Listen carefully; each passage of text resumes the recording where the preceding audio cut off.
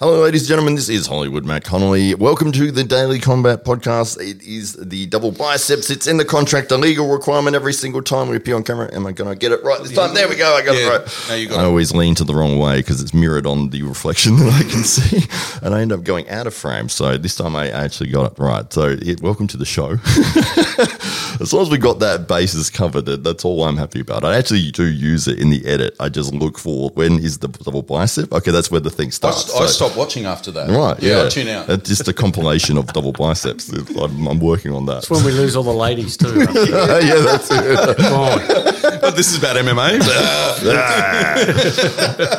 So the co-host, the co-founder, the co-wearer of clothes, co-breather of air. Oh, here we go. There we go. Co-breather of air in this very room. It is, in fact, the master of disaster, the king of sting, the Count of Monte Cristo. It is, in fact, Thunderlips, the ultimate male, the winner of the Dave Stockbridge of the Year Award. There it is there, the illustrious trophy. And it is, in fact, Dave Stockbridge. Stockbridge, welcome to your own show in your own studio, sir. Oh, thank you very much for that very, very warm welcome. As always, Hollywood Matt Connolly. Every week. I don't know if the intros are getting better, but I'm enjoying them more and more. So now we do have a very special guest in the studio and a fascinating off-air discussion, and I'm sure we're going to jump straight into all of that. So, Greg, thanks so much for joining us here on the podcast. Absolute pleasure. So Greg, you're actually, when you said you were over here training, I just assumed it would be for refereeing, and you've got all the referees together becoming better referees. But you were here on other reasons in Adelaide today. Yeah, the secret other life. Who would have known? So strength and conditioning coach, AFL. No, not strength and conditioning. No? Just I got employed as just a boxing coach, so an alternative trainer for the club, and it just morphed into other things. So when the players go to the tribunal, they just blame you. Is that how it goes? That guy again. It was a really good cross. So how did that happen? Well, Greg, just last week was just drilling us, and Like, damn it, Greg. Yeah. So most clubs have a combat instructor. Pre-season, we work pretty hard on it. There's jiu-jitsu and wrestling, which I'd run all that for them, and boxing continues all through the year as a cross train. And you're always working with the rehabbers. So rehabbers have got to be off legs or got to do something different. So that every day I've got something to do with it. I'm also involved in every drill, football drill. So I'm out on the ground. Wow. And this is the Richmond Football Club. Richmond Football Club, yeah. Amazing. Wow. And so which was interesting that I didn't realise that all the teams in the AFL are playing here in Adelaide this weekend, which is incredible. I had no idea that was happening. Yeah. I don't follow football. I'm such an MMA fan. You don't know idea. Right. No, I'm still trying to work out why they're all playing in this weekend as well. Yeah, right. And it's just the one game here this weekend, or there's several games that you're that Richmond? No, just one. We're just playing. All the teams are playing on the same ground at the same time. And it just ends up a fight. That's where you come in. That's why the boxing is important. But I'm not reffing, I'm just judging. Just judging and jumping in wherever you can. Amazing. So how is it that you began your is it a mixed martial arts journey or a boxing journey that melded into? No, it's a martial arts journey that that most people at my age are playing golf, swinging golf clubs, but it's just so boring. Like, why would you do that when you can still punch and kick someone? So I still really enjoy it. Like before I got on the plane to fly over this morning, I still had 2 PTs and a class to run, and then like I still like it. And I'm not, I don't like getting hit in the head anymore. I actually never really did. I don't think many people really like getting punched or kicked in the head. And checking leg kicks hurts. It doesn't matter how long you do it, it still hurts. So, but I still train. I train as a student probably 3 times a week, and then the rest of every day I'm doing something. Wow. Teaching or doing something. Amazing. To keep busy. That's why I'm skinny. And when did this begin as a young man? As a young guy, like everyone in the suburbs back in the caveman days, we had to find something to do. So I got involved in Zendukai, which was the trend of the era. Yeah. That moved along. I found a guy who was the former Victorian state heavyweight amateur champion, just a boxer, and did a bit of work with him, and just kind of hung around all that sort of stuff. Never mastered anything, and still haven't, but haven't stopped. And then I moved to Adelaide. I'm trying to think when it was, the late 90s. Firstly, to play football, and then left, went back, came back and bought a business here and thought, I've got to keep training. I've got to find somewhere to train. And the only thing that was open during the day, because I worked at nights, was Jim Fung's Wing Chun Academy. Do you remember this place? Yes, I do. Yeah. Back in the day. Yep. So I went there every day to just train every day. And there was some really good guys that are still involved in combat sports today. I trained out of there. And one of the guys broke off and opened his own school called Street Defence Tactics. Okay, yep. And I went across with him and started teaching classes for him. And a bunch of guys who have fought in MMA down under and stuff all followed and came out of that place there. Oh. So I was working out of there, and from there, one day, Brazilian guy walked in the door and said, "Do you do jiu-jitsu?" And I went, "Yes." At this stage, nobody did jiu-jitsu in Adelaide. Where do you do it? We just do it over here. So got on the mat with him. 3 months later, a mate of his turned up who was a black belt, the first black belt in South Australia.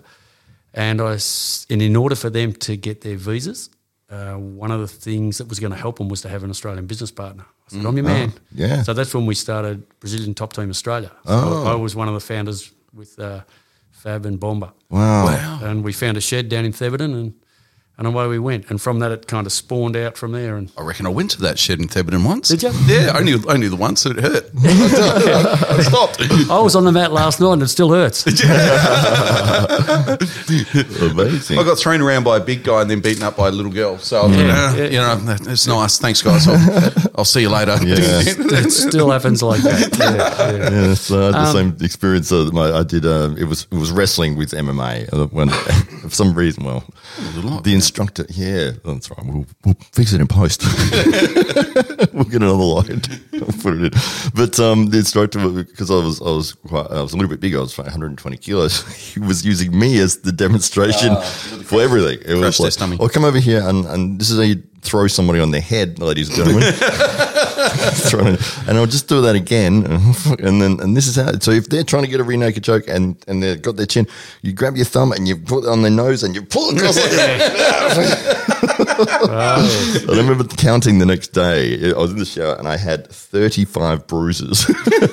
There was bruises everywhere. Why would you ever want to go and play golf? Yeah, exactly. Yeah, that's right. The blood nose. Somebody accidentally headbutted me. They were in guard and they popped up quickly and hit me in the face. Oh my God. So yeah, all respect to people that do martial arts, especially for years. So incredible. Yeah. Well, you look, every class or school you go into, you see, like I trained last night and the place was packed. But I was just sitting there thinking, how many of these guys are going to be here at my age? Oh, yeah. And I was going to, out of the, say, 50 that were on the mat, I would have said 4, maybe 4, Yeah. Who's a lifer? Yeah. That's right. Yeah. That's right. Yeah, it is very brutal, isn't it? It's brutal, yeah.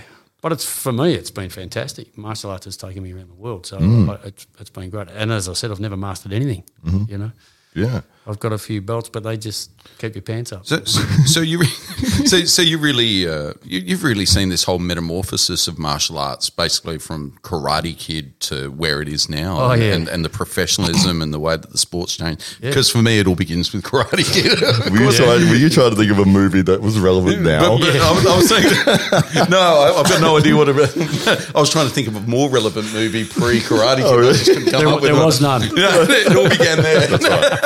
Everyone wanted one of those headbands. I remember wanting one of those headbands. Yeah, one of those little things. I got a funny story about that because many, many years ago, my son had a birthday party and he wanted to do a martial arts party. Oh.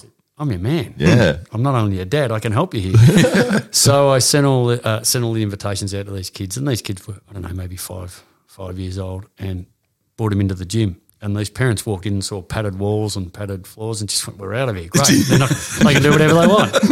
Go crazy.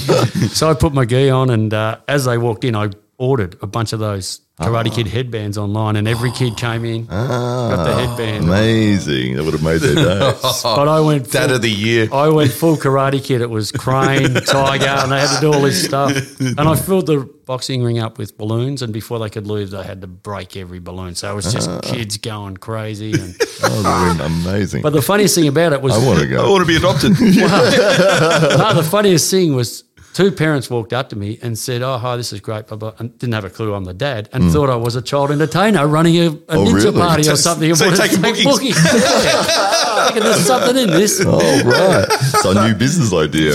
Maybe. I let it slip. That's incredible. Oh, I bet your son was absolutely wrapped with that. That would have been incredible. It would have been the most popular kid in the class. Everyone, would you break the thing? Like, it would have been the talk of the next month at school. I mean, so amazing. Yeah, I got some points for that one. And did you ever imagine, like when you started off on this journey, probably as a young man, that you could bring together all of those facets of sport that you love, footy, martial arts, and bring it together and that just be your life? I mean, it's hard for a lot of professional MMA guys to make a living out of it. So, from your perspective, to make it your life and to make it your living, it's quite a special thing.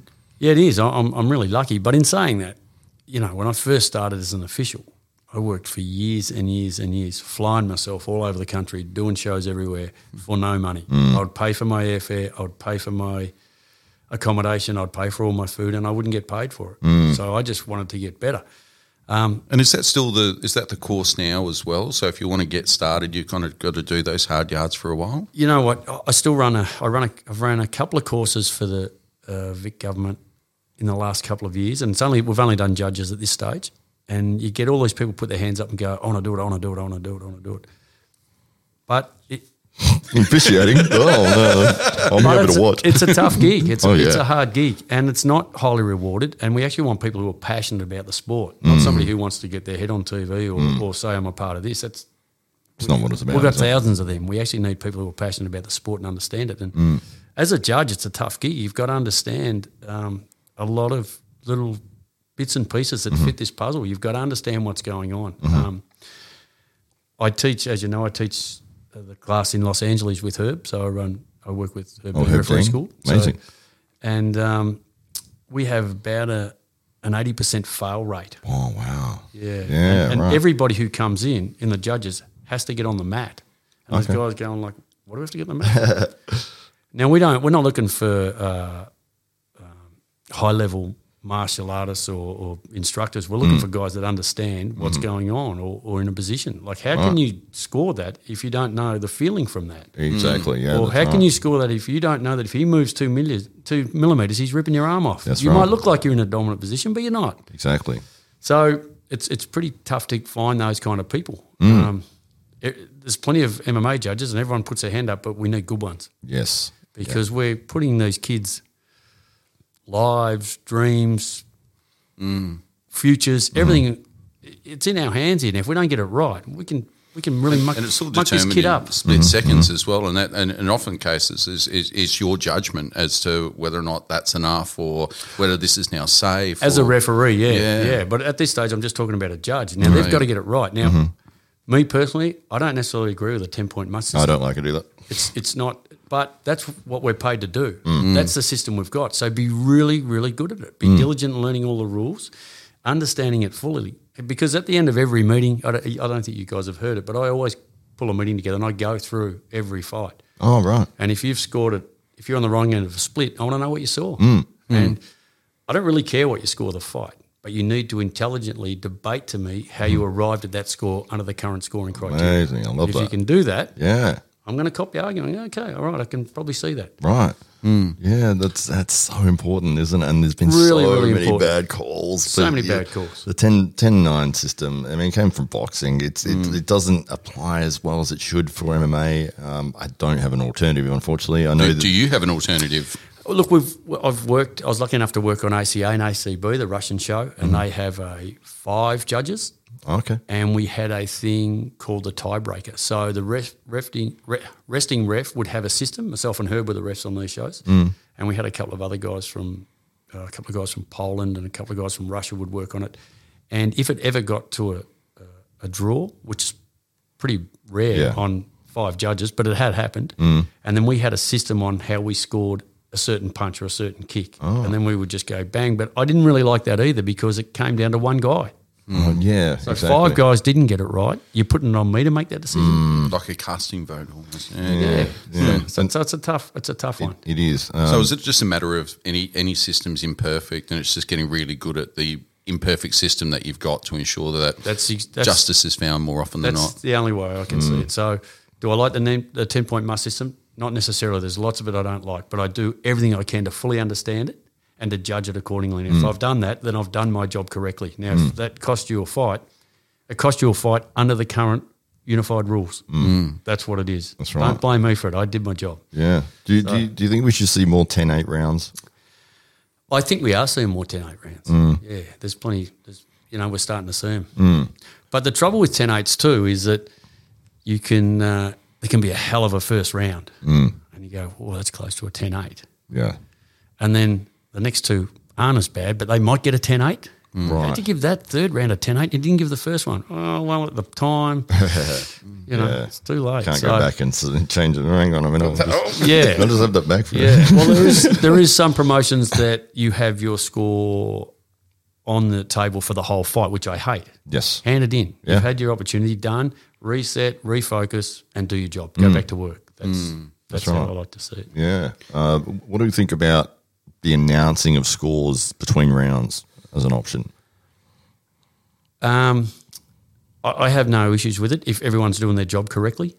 I have no issues with it. I don't know if the fighters want to know that. I'm not sure if the corners want to know that because if I've heard plenty of corners say, we've got the first 2 rounds. Well, they clearly haven't got the first 2 rounds. Well, they say that, but they've got it inside their fighter, and they come. They're going to come out. We've got the first 2 rounds. We'll just knock him out. We're going to knock him out and make this a highlight fight for you. Yeah. So I'm not sure that the coaches necessarily want to hear it. I would think they want to have their own chat to their fighters. I feel it's a double-edged sword in some respects because if somebody is a very wrestling, smothering type fighter and they know that they're ahead and they've just got to cruise through 5 minutes and they'll win the fight, they're probably going to play it very safe. You're going to get a really boring third round. But in the other respect, it's when the other guy knows, hey mate, like you are down, you're going to lose this fight. You've got to give it everything. I think they know. I'm pretty sure the fighters know. I think he got me that round, Yeah, that's right. I think they know. So how did this transformation happen for you as being just a fan of fighting to eventually officiating? Yeah, that's a good question. Look, first and foremost, I'm a fan. I'm just a fan of the sport. I like fighting. Yeah. I hate violence, but I love fighting. Yeah. I love it. So what had happened was the first ever MMA event was going to happen in Singapore called, do you remember the American King of the Cage? Yes. Yeah. So it was some big fighters come through. Rampage Jackson came, a lot of big name fighters came through King of the Cage. So this guy brought King of the Cage to Singapore. This is a guy who I had done some training seminars with. He was a student, I was a student, and we were doing some seminars and I just got along really well with him. He was a Singaporean guy. He was I don't know what they called in Singapore, but SAS guy, like secret, whatever. Done the Navy SEAL course a few times. He was a badass, and he was a bit on that badass side of Singaporeans because it's a pretty organised place, Singapore. But this guy was, and I liked him. I got on with him really straight away. I went, this is my kind of guy. And he said, listen, I'm going to put on these events. He had a school up there called Fightworks Asia, and he said, why don't you come up? I'll get you to teach X amount of seminars while you're up here and come and watch the show. I went, yeah, okay, that'll covers all my fares. It'll be good. Get away for a week, go and have some fun in Singapore. Yeah. So I get there. He said, I'll have some boys pick you up at the airport. And I get there and these guys pick me up and take me to a clubhouse. And it's like they were called the War Pigs. It's like the Hells Angels of Singapore, which I didn't think existed. But this was So I went there. They were great. They were great guys, very accommodating. Anyway, he said the other guys from King of the Cage, what's his name? Terry Treblecock, who owned it, was flying in the next day, and a few other people. And the referee that they'd flown in was Herb Dean. Nice. So we all met and had dinner this night. We're talking a long time ago. I couldn't even tell you when, maybe 2006, 7 or something like that. Yeah. And I got chatting and we went to the venue the next day and checked the cage and then Herb says to this guy, he says, so where are my officials? And he kind of went, right, yeah. Okay. Oh, right. Official. Yeah. So Herb's he's having this chat with me. He said, we've been talking for the last couple of days. You seem to know a lot about the sport. You're the head judge tomorrow. He said, okay. I'm going to referee all the fights, but you're the head judge. And we're just going to go through some stuff now. So we went off for a few hours and went through. And you'd never judged before? I hadn't judged before. So, and then we got in a couple of other guys in, a couple of local Singaporean guys who are from some martial arts school or something like that. And Herb had given me all this homework to do, and I'd done it all. And right, I'm going to pull this together and make this happen. Yeah. And there wasn't many fights. There was maybe 6 or 8 fights on the whole card, and Herb reffed them all, and we judged them all, and we got them all right. And I did a report at the end of it as to why I thought and this, and Herb went, "Oh, this guy's." Anyway, long story short, Herb sits me down. He says, "Hey, listen, I'm about to put a course together in Los Angeles. I wouldn't mind you being my crash test dummy." Wow. He said, "If you ever want to come over," I said, "No, I'll come over. Good." Yeah. So I shot over, and so at this point you'd not competed at any high level as such, and how did your reputation get you as far as Singapore? Just as an instructor.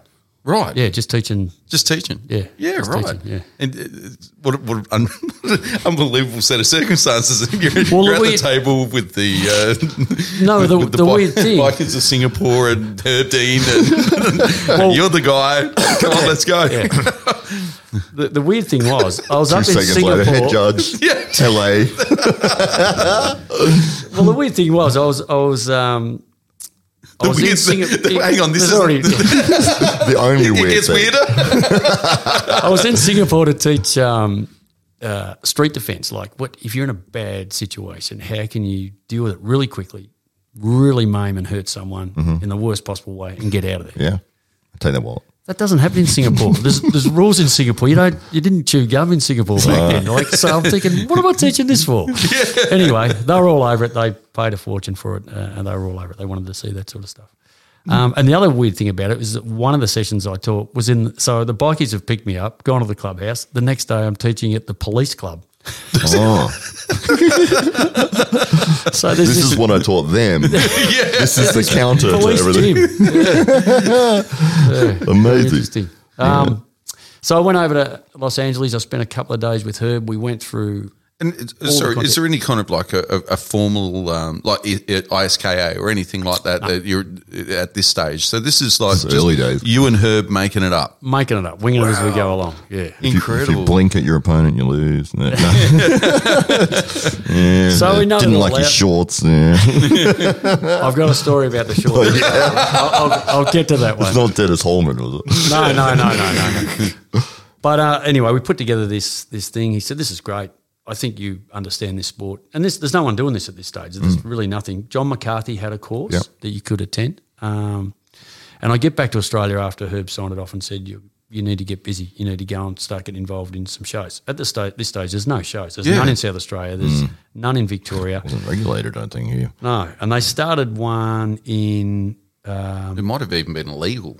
I think it was. It was. And then I did the first ever ones here in South Australia. Yeah. At the showgrounds. Yeah. They had a show called CFC, Cage Fighting Championships, which was in Queensland. No, it was in Sydney and held at the Big Top at Luna Park. Oh, okay. And it was a great show. It was a fantastic show. So they had one show, and I got back and I phoned the promoter and said, "Hey, listen, this is what I've done. I've just spent the time with Herb Dean. He certified me to be a judge. I'd like to get involved in your show." He said, "Oh, we haven't got really money. We haven't got money to." It's okay. I want to come up. I want to get better. He said, "I'd love to have you on the show." And he gave me a number of a guy who refereed his first show, who kind of fell into it by accident as well. But just so happens the same time that I was in LA working with Herb, he'd gone and done John McCarthy's course. Oh, amazing. Okay. This is where the lineages come together. That's right. Yeah. Which you guys know is Steve Percival. Oh, really? Yeah. Well, there you go. So what is it? 18 years later, myself and Steve have travelled the world many times over and are still officiating. Incredible. So I hook up with Steve and I have this conversation with him. He says, "Well, listen, there's a show coming up next month. You seem to be talking like you know a lot more than my judge. Just come on up." So I went up and judged the first couple of shows and just got involved with him, and wherever there were shows, we'd go up and do the Southport Sharks and And there was some big names on those shows. Rob Whittaker was fighting on that show. Soa Palale, Brian Ebersole, Anthony Parosh, Kim Robinson. Yes. Yeah. Well, there was some really, really good and they brought guys out from the Ultimate Fighter, Caleb Starnes. Yeah. Hector was the champion in 2 divisions, Hector Lombard. It was big, but it was still kind of pretty underground then. Yes. Like it was pretty underground sort of stuff. But I loved it. But that's how I got started. And then any show that was on, I would just say, hey, listen, this is what I'm doing, this is how I'm doing it, and I want to get involved. So I forced myself on people to become a good official. I wanted to become a good official. The thing that really ticked me over was I was cornering a fighter, a South Australian boy, who now runs Adelaide Jiu-Jitsu Academy. Okay. He was having an MMA fight up and there used to be a show called Brace for War. I don't know if you know Brace for War. I haven't heard of that one, no. Years and years ago. And flew up to Townsville Casino. I was his corner man, I was his trainer. And the referee got up and said, bup, bup, bup, bup, bup, bup, bup. And I just went there and went, no, that's not right. No, you've given some really bad instruction here. But rather than be one of those guys that stands up and yells, and I just went back and went, that's it. I'm not going to train any more fighters. I'm not going to coach any more fighters. I'm going to become a really good official because that's what we need. Yeah. That's where the sport's going. So that's what happened. It's so exciting for me to hear all these things, all these backgrounds. I was like, oh my God. First time I saw the UFC, I was like, every other sport, I'm like, out the way, I'm doing this now. Incredible. And to hear that you've been part of it for so long, and it's like, oh my God, I've probably seen you on there. I did a show a few weeks ago and they announced some kid, I forget who he was, it was at a show called Salt in Torquay. It's a really good show. It's a new show. It's put on by a couple of coaches that are down in the regional area of Victoria. So they're fight fans and they think about the fighters, much like DFC. They put the fighters first, which is just fantastic. And anyway, the announcer reads out this kid's name and age and whatever else, and I'm thinking, shit, I was refereeing before you were born. I really have been around a long time. Yes. And early on, were those promoters, were they boxing promoters or were they new to MMA and so just excited about it? A lot of them were gym owners that just wanted to get their fighters fights. The guy that was one of the promoters for CFC back in the original days was Luke Pizzuti, who fought on the show a couple of times himself. But just recently, he's got boys fighting on show. He's had guys on DFC. He's had guys on Path to Hex. He's had a couple of guys on Hex. He's actually got some and he's just gone back to what he used to do, and he loves the sport. Like, you just love those guys that are still doing it all these years later. And they're helping some young kid get better. And so how did the whole officiating thing become much more formal, and how did you start to induct the new referees and the new judges, and how did that all start to take shape, and where does ISKA kind of fit into all of that? So ISKA was set up here in Adelaide. This was from my time in Adelaide. So I spent 14 years, I think, here in Adelaide, and the first MMA Down Under was happening. In actual fact, I think there was one MMA show on before that, somewhere out, I can't even remember where it was or how long ago it was. But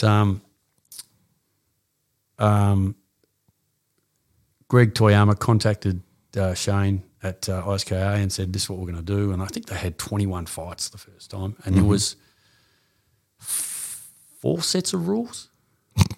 Now, at this stage, we had no pros, so there was no pro MMA.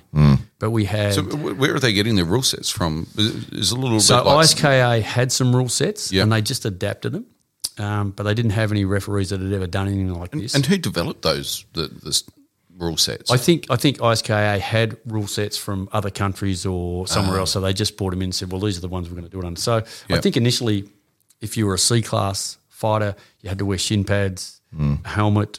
If it went to the ground, you had to play jiu-jitsu. It was all these rules. Yeah. It was, not strike on the ground. Yeah, which, look, I'm all for it. If this is going to get kids involved, young kids involved, it's a great, safe way to get them involved. Call it whatever you call it, novice, call it C-class, call it whatever you want. Let's keep these kids safe and let them dip their toe in it and see if they want to take it further. Yeah.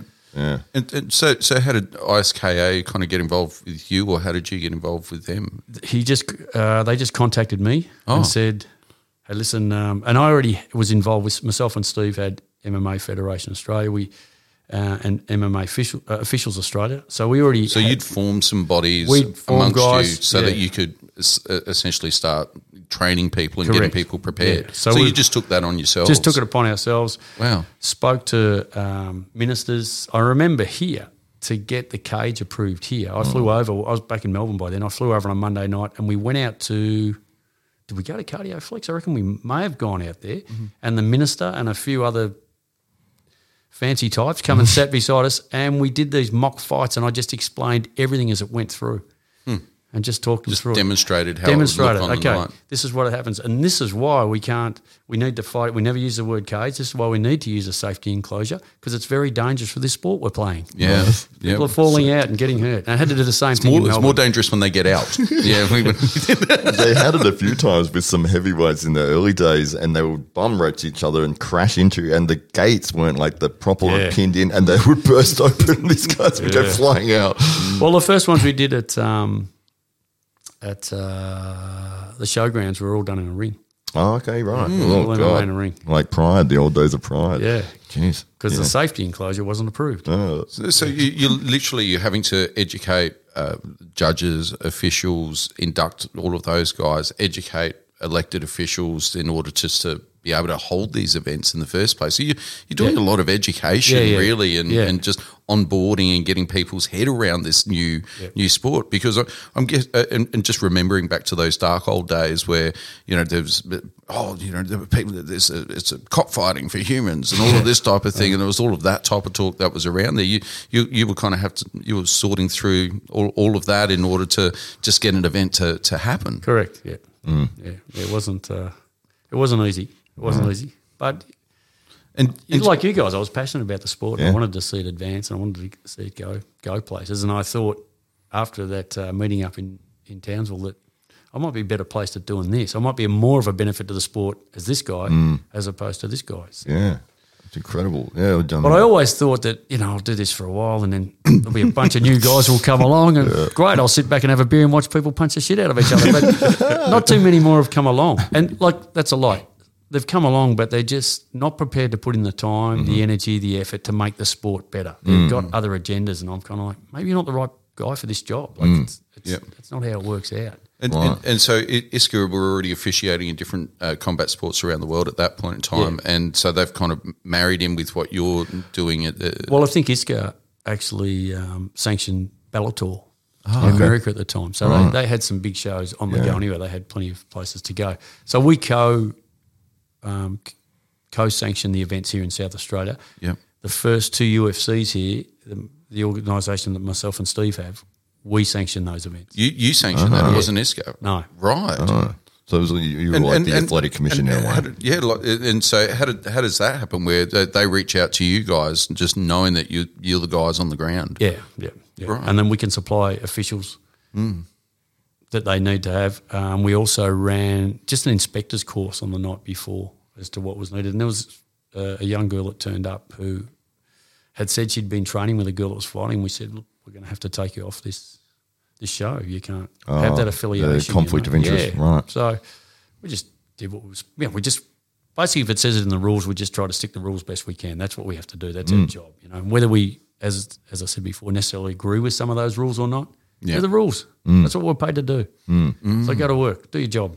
That's right. Don't get caught up in it. Just do your job. It's not about us. We're just got to try. If nobody notices us, we've done a great job. And did you ever imagine at some point that it would that the sport would explode in the way that it did? Did you always have that feeling? Or look, I thought it was, but not for 1 minute did I ever think that I would be officiating some of the biggest shows in the world. I just like the sport. Yeah. And today, I'm like slighted area of this. I mean, I've never done a main event of the UFC. I've done a couple of main events, co-main events. I did one I did the one in the Philippines, the one show they did in the Philippines, and I did one of the co-main events in Korea. But in saying that, whether it's that show or a stadium in Russia, I would stand at Torquay doing an amateur kid in the shed. It's just the door's shut and it's red versus blue, and just show me a good fight. I've got a job to do. I don't really care who it is or what's going on.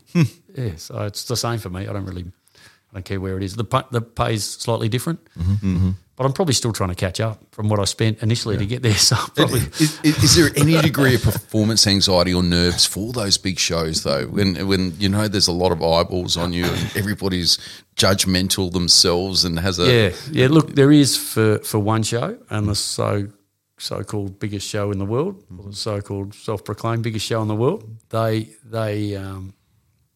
you get some nerves there because it's not necessarily all about the fighters, in my opinion. I'm really blessed that I've ref for different shows all over the world.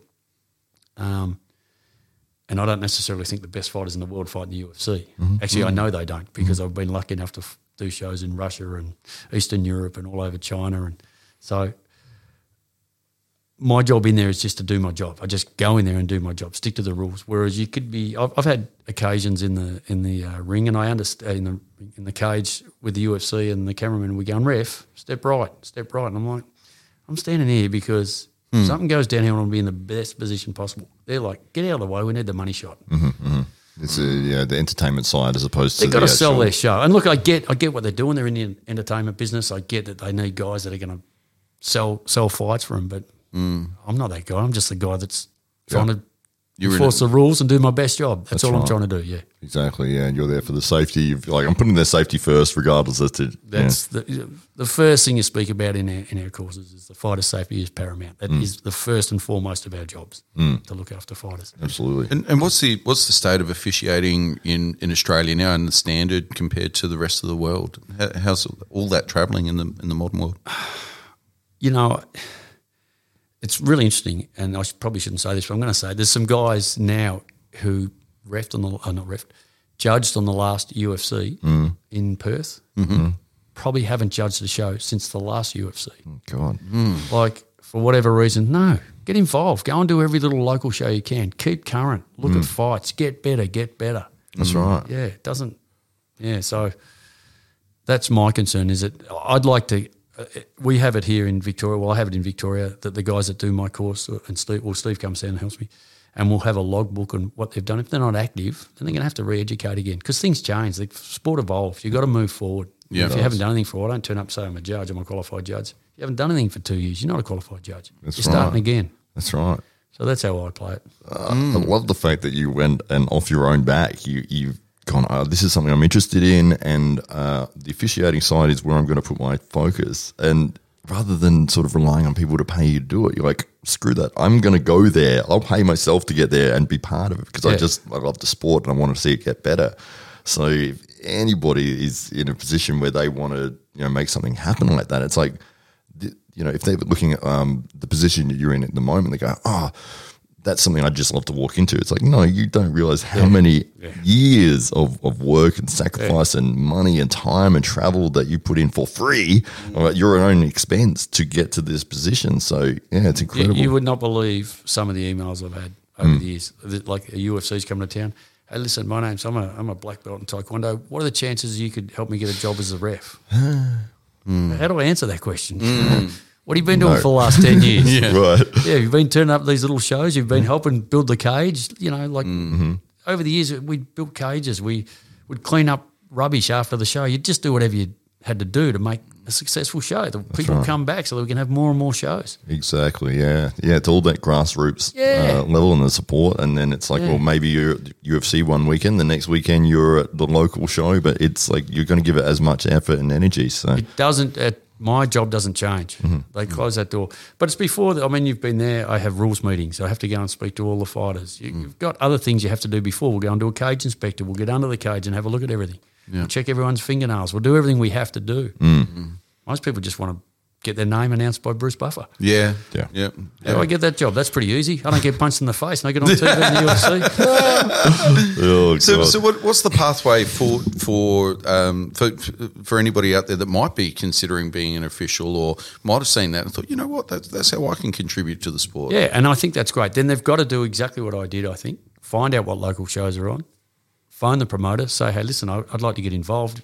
He would then, or they would then put you onto the officials. Yep. And you may have to shadow judge for 12 months and get paid nothing for it. And you may have to do all the little crappy jobs. You might have to walk fighters out to the cage and tell them they can't drink this or can't eat that, or, you got to do all that sort of stuff. That's what you got to do. You got to understand the sport. Yeah, that's right. And then, so you're running courses in Melbourne as well? In Melbourne, yeah. We've keep toying with trying to do one here in South Australia, and it keeps changing. Dates keep changing, and people keep dropping in and dropping out. Still doing the ones in Los Angeles. We've got one in November coming up for the first time since COVID, which I'm pretty excited about. Yeah. Have done them in China, done 2 in China. Okay. Yeah. So, yeah, I've been active with officiating. Yeah. I was going to say, I'd love your frequent flyer points. Well, sadly, you could buy a plane with. Well, we got that gig, myself and Steve, with the WLF, which is a Chinese organisation, and that lasted 5 years. So we did a show a month for 5 years. Right. Every 4 weeks we'd get in a plane and go somewhere to China and do the show. So my frequent flyers were good. But then COVID hit, and then I kept getting this email from China Southern saying, you got to use your points, you got to go somewhere. I'm like, there's no planes in the sky. China's shut down. I can't do anything. I think now I'm done. I think there's nothing left. And they're blaming me for not flying with it. And their planes didn't go anywhere. You trade him in for the gift shop. I tried to do that. They wouldn't let you. No. There was nothing in it. They wrapped around it. What does your calendar look like? So do you know how far in advance do you know what you're doing? Well, there's 2 parts of that. There's the BC, of course, before COVID, which I did have it fairly well planned. Yeah. And since then, obviously, all the international stuff's stopped. And my biggest, the biggest ones I worked with was the WLF, which was China, every month. And then I would do an ACA, which would become ACB, which would become ACA. The Russians, in between those shows. So generally 2 a month. But I can't see the Russians or the Chinese offering an Aussie a job anytime soon. Yeah. So I think that's probably done for a while, which is fine, which means I've really dived deep into the local amateur and pro scene, and I'm loving it. And so that was your COVID response, was to just get back into the grassroots and try and support the sport again. Yeah, which I did anyway. If I was in town, I would do every show that was available. It didn't matter to me. I would just do shows. And I also thought that you owe it to the fighters, even if you don't like the promoter or you're not getting paid much money, these kids need to have someone who's going to look after them and someone who's going to get the right result for that fight. So I felt I owed that to these kids anyway.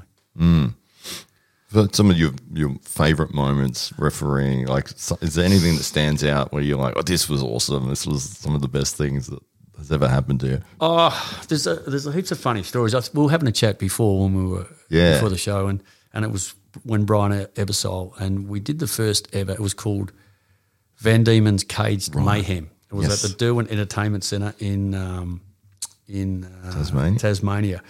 And I flew over, and we were picked up by a bunch of gentlemen that rode motorbikes.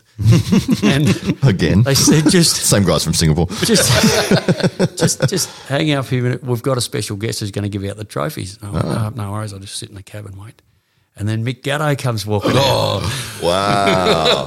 Okay, there you go. G'day, Mick. No worries. And that was it. That was a conversation with me. But he seemed nice enough and invited me to the after party at some clubhouse somewhere, which I thought, no, I'll just have a good night. Slice of pizza and go to bed after the show. But that show was great because I'd known Brian Ebersol from doing the CFCs and numerous shows around the country for years, and I don't know if you guys have met Brian, but he's a fantastic guy. He seems I haven't met him in person, but every interview I've seen with him, he seems very genuine, very humble, very down to earth. Yeah, and he's probably had 100 fights. Yeah.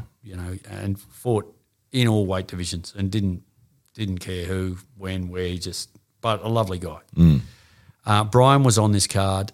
I can't think if he was in the main event or not. Anyway, I get up in the morning, and I'm one of those the weird guys. Even in the UFC or any fight shows I go into this new town, I've got to find something to do. I'm just not going to come here for fights. I'm going to do something interesting. I'm going to find something about this city. Happened that weekend that Mona, the art gallery, opened in Hobart that weekend, and it was free to everyone initially. So I get up in the morning, I've walked out of the hotel, and Brian says, what are you doing? So I'm getting on this boat. There's this art gallery that's opened, underground art gallery. It's up on and he just went, I'm coming with you. Nice, yeah. So he jumps on the boat and we go to this thing. And I don't know, have you guys been to Mona? I don't know. It's incredible. It's I've been there 3 times since. This was the weekend it opened. So there's hardly anyone in there, and there's some of the most incredible art from all over the world. This place is incredible. And I'm blown away by it. And Brian's just couldn't believe what he was seeing in this arcade. He wasn't a really arty type of guy, but he just wanted an adventure. Mm-hmm. And he was just sitting back and he was just pondering the whole way back. Anyway, we get back. It's fight night that night. Mm. Brian's taken by the art. He decides to wrap himself in a pink sarong, buys a dozen red roses and walks out instead of fight music like everyone else was walking out to 15, 18 years ago, he's just handing people flowers and then proceeds to go out there, slam some guy and finishes the fight in a minute and walks off. That's amazing. But the up thing to that, the funny thing about that was that I think we spoke 2 weeks later, or was not even that. Was the UFC 110 2 in weeks Sydney? later, 110 Sydney was coming and Brian gets a call as a late call-up to fight Chris Lytle. And Chris Lytle was a killer. Oh, God, yeah. He was a killer. Lights out Lytle, yeah. Yeah, but Brian took it to him and he did. It did mucked up the whole party and it did. And finished, That's right. And then he had a successful career in the UFC as well from there. He must have had, I don't know, did he have 8 or 10 fights? Yeah, and it was interesting because he was talking about his path with the UFC and he said, look, I'm not going for the title. That's not my path. And he goes, but there's a lot of legends, a lot of big names in this division that he was fighting in, and it's like, those are the fights I want. And you saw him take it to so many big names, and he did amazing. He did such a great job in the always UFC. Entertaining. Yes, and the hero he had. I don't know if you know, he used to shave his chest hair into an arrow pointing at his face, pointing at his chin. That's right, pointing up to his chin because he said that his opponents would always miss his head, and he's like, I'm going to give him an arrow to say, this is where my face is. Try to hit it. He's a funny guy. He's a great fighter, but he's a fantastic coach. Right. Yeah, I've had him there for a couple of seminars, and he's a great coach. He's still involved in the sport. I think he's working at King's. Gary Neugebauer. Yes. Elvis Sinesek's gym. Right. He works for Elvis now. Oh, with Elvis. Yeah, nice. Yeah, Elvis Sinesek was one of the first Australians to fight in the UFC. The first, I think. Yeah, he fought Forrest Griffin. He fought some of the big names, Tito Ortiz. Jeremy Horn. It's true, yeah. Or a double armbar. That was the first double armbar in the UFC, and it was Elvis Sinesek from Australia, the king of rock and rumble. King of rock and rumble, Elvis, yeah. And I think he actually commentated a few of them after that. I think so, yeah. Great guy. Yeah, he's a nice guy. You see him around at shows. He takes photos now. Takes photos at fight shows. And I think... I might be wrong, but I'm pretty sure he's running for local government in his area. Okay. Or he's involved in it, yeah. He's an interesting guy, Elvis. Yeah. It was interesting. I was showing Dave some of the UFC entrances that they used to do. Those real big ramp entrances with the fireworks and everything like that. That Tito Ortiz one that I showed you, he was fighting Elvis Sinesek on that. Oh, yeah, right. So, And Elvis Sinesek had beaten Jeremy Horn, who is a veteran, like he's had 180 fights or something. Gumby. Yes, that's right. That was his fight name? That's Gumby. right, Gumby, yeah. Because he looked really soft and didn't look like a fighter at all. And he fought everyone in the world. That's right. It was a double armbar that Elvis had beaten him with, which was incredible. It's just a move that you'd never really see, and I don't think we've ever seen one since, actually.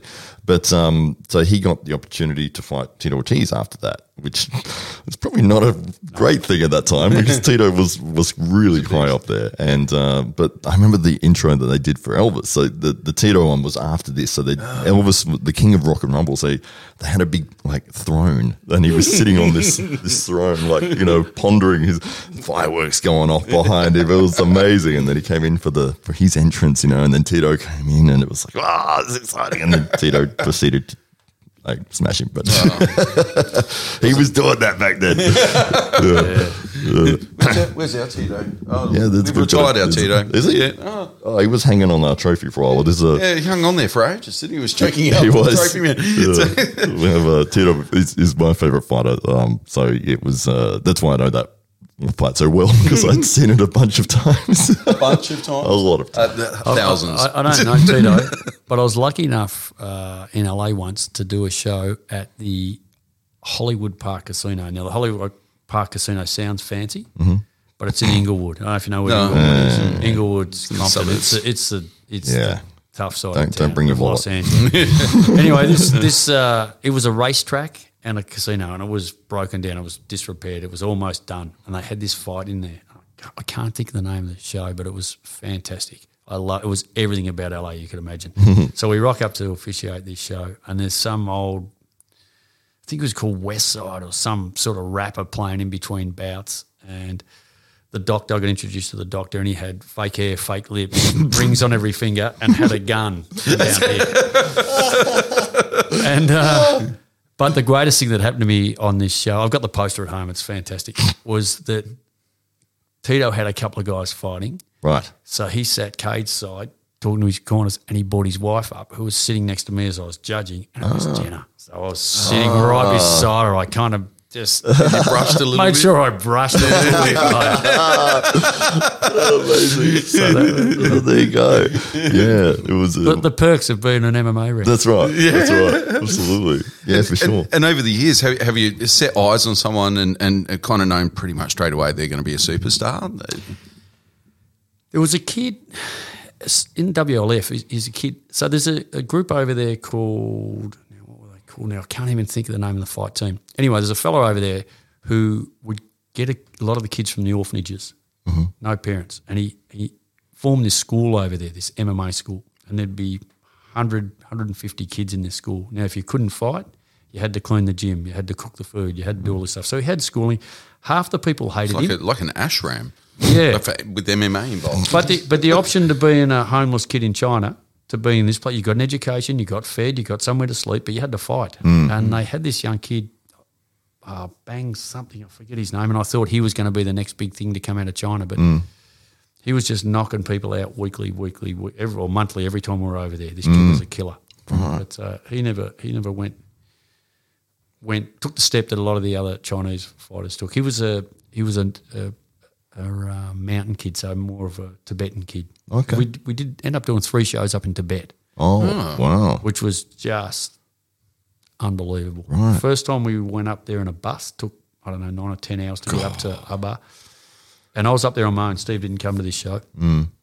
And he's like, you're going to Tibet. You're going on your own, mate. And it was incredible. I loved it. This show was on, sold out. 10,000 people at a soccer pitch outdoors, and I'm standing in the cage just looking around, and there's mountains of snow, and I just went, this is the greatest thing of all time. Anyway, how did I get here? They had a local. They wanted to give the local fighters a fight, so they had everything set up that night, the night before, and said, "Would you mind refereeing these local kids?" There was 8 fights, and so the locals could come. Some that maybe they couldn't afford the ticket price or whatever was going to happen. So I go and start refereeing this fight, and something happens. Throughout the fight, I missed the whole thing. I'm in there, but apparently there's an earthquake. Oh, God. And we're all evacuated off the mountain, and the show never went ahead the next night. No. But I was lucky enough to do the one the night before, Right. which is great. But all these guys, they'd flown in from Japan, Korea, everyone else to fight on this big show the next night. We were all evacuated off the mountain. And it was kind of frightening because they put it on buses, and the army were driving us through these tunnels, and I'm thinking, do I really want to be in a tunnel like all those earthquakes going on? In the middle of no one's going to know. But lucky enough to go and do 2 other shows. One of the other shows was an outdoor one on this range in paddocks, and they had, you would have seen the Tibetan horsemen that run around shooting arrows, and the change rooms with those tents, and it was incredible. It was like that. It was amazing. And these tribesmen and herdsmen and that come and sat around. It was just amazing. And I'm out in this field in Tibet. It was really high, that one up, so the altitude was quite scary. And I got there and was a bit wobbly, as everyone was, and they took me to this restaurant or cafe or whatever it was, where they just shaved off raw yak meat. And it neutralises your blood in some way to get that level. So I'm sitting there dipping this raw yak meat in chili and just... like experiences like that. You kind of go, I get all this because I'm a ref. Unbelievable. Amazing. It's amazing. Oh, you said you had a story about somebody's shorts. Now. The shorts. That's not a great story, but this is But it is a short story. It is a short story. So I'm over in China for the first ever Tough House China. Okay. So they had an Ultimate Fighter in China. Yes. Possibly the most boring fights you could ever witness. I didn't watch that season. I don't think anyone did. So we had Mark Collett from UK, who's a UFC judge. I'm trying to think who the other guys were on it. Anyway, there's a few guys from around the world. And we're in China for 2 months. Mm-hmm. And we're filming every 2 days, but we're doing one fight every 2 days. Right, yeah. The rest of the time they're filming in the house and then they get this fight together. And we do this fight and it was just, oh God, we had to stand there in our suits and bow and get to do everything that you had to do to look Chinese and do these fights. But we'd get back to the hotel and have a beer and go, listen, we're going to devise a whole new scoring system here because this is boring. So if they come out in really tight shorts, they automatically lose a point. if they've got X amount of tattoos, they might get half a point. So we're just trying to, if their hair's really good, right. Body tones.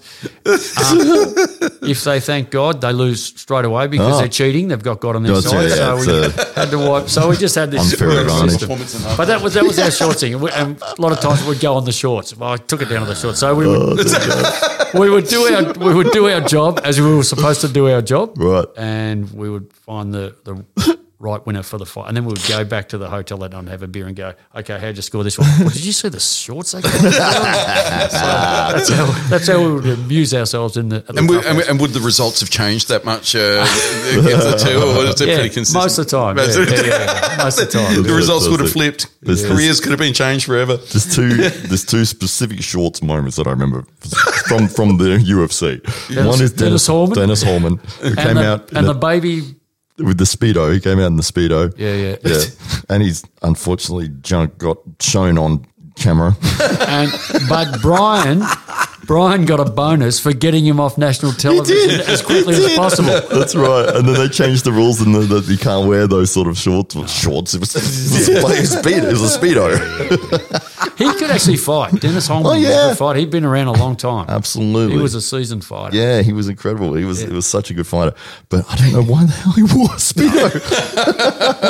And he was I don't know if he lost a bet or something. But that was in the time when you could have your own sponsors still. That's right. So maybe he got paid a lot more than he got paid to fight to wear those stupid things on national television. Yeah, that's right. The other short story is there was a Canadian fighter. I can't remember his name off the top of my head. He was one of the Ultimate Fighter guys, but he had forgotten his shorts and he got there and then went to get dressed to go out to the fight and gone, I haven't got any shorts. And his team's gone to the Vegas Strip and just bought a pair. And he fought and the tag was still on it. Under your point system, would that have been extra points or a point off? Well, I reckon you've got to get a point for walking in with a tag on, don't you? Dana White said it was amateur hour there, right?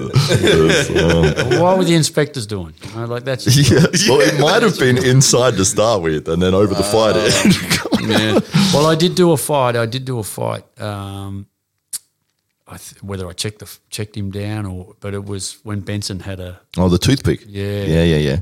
Might have been in Korea because he's half Korean. Yeah, he was half Korean, half. Did he have it in his mouth? He had it in his mouth. And you went, And he's got this. No, he opens his mouth. I couldn't see a toothpick, but he had it in there. Yeah, right. He knew how to hide his toothpick. Absolutely. Because he would always bring it out at the very end of the fight. And everyone's like, oh, he's been fighting with the toothpick in the whole night. So, yeah. On that show, that Korean card was incredible. They're bloodthirsty, the Koreans. Oh, yeah. They are there like in Australia, but they're louder and drink more beer. and I had this fight. I was refereeing this fight, and it was a Colombian guy fighting a Chinese guy, so no English between the two of them, with an Aussie who doesn't really speak English, refereeing it, and then a Korean doctor. Oh. I'd probably have to bring it up, but it'd be somewhere there. Anyway, he gets picked up. Sounds like the beginning of a joke. Yeah, that's right. They walk into a cage. They walked into a cage. Only one man walked out. How many men were there? And the Korean, the Colombian guy picks up this Chinese guy and throws him down. And I see posts his hand out, and I see his arm just go in a weird one. I think that's broken. That's no good. That's no good. Mm-hmm. And I stopped the fight. Yeah. And I just could hear the commentators, I don't know if it was Joe or who it was, just going, what's the referee doing?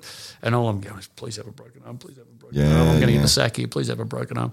And I called in the doctor and I said, I think he's broken his arm. And the doctor just grabs it and didn't have a clue what I was saying. Gives it this one and this guy screaming. Going, yeah, he's got a broken arm. If he did before, he does now. Like, no, right there. But I mean, that's your job. Like, if you get that wrong, Yes. you potentially wreck this fight and everything. That's right. Yeah. I mean, Herb Dean had that happen with Frank Mir and Tim Sylvia when he broke Tim Sylvia's arm and nobody had picked up what had happened. It was a forearm bone, which the doctor waved it off. The doctor waved the fight on, and said, no, it's fine. And he said, no. Sylvia's going, I'm fine. His arm's literally broken. Yeah. But yeah, because the same thing, the commentators were, well, I don't know why he stopped it there. But then when they got the replay and you could see like the two pop, and it's like, oh, he was right. I think that was one of the really stand-up moments of Herb's career that might have like actually got him that attention of like, what a great call that was. And he really, really picked up on that. So, yeah. Look, in saying that, Herb is a great ref. Like he's not only a great mate of mine, but I think he's a great ref. But he's still going to have a week where someone goes, you are the worst referee. And I get it all the time too. I think I've reffed, last count, it was over 3,000 fights. Wow. So that's probably more than anyone in the country. Yeah. I still get emails from coaches saying you are terrible, you don't understand the rules. Don't know what you're doing. I've only been doing it for 17 years. I've worked all around the world.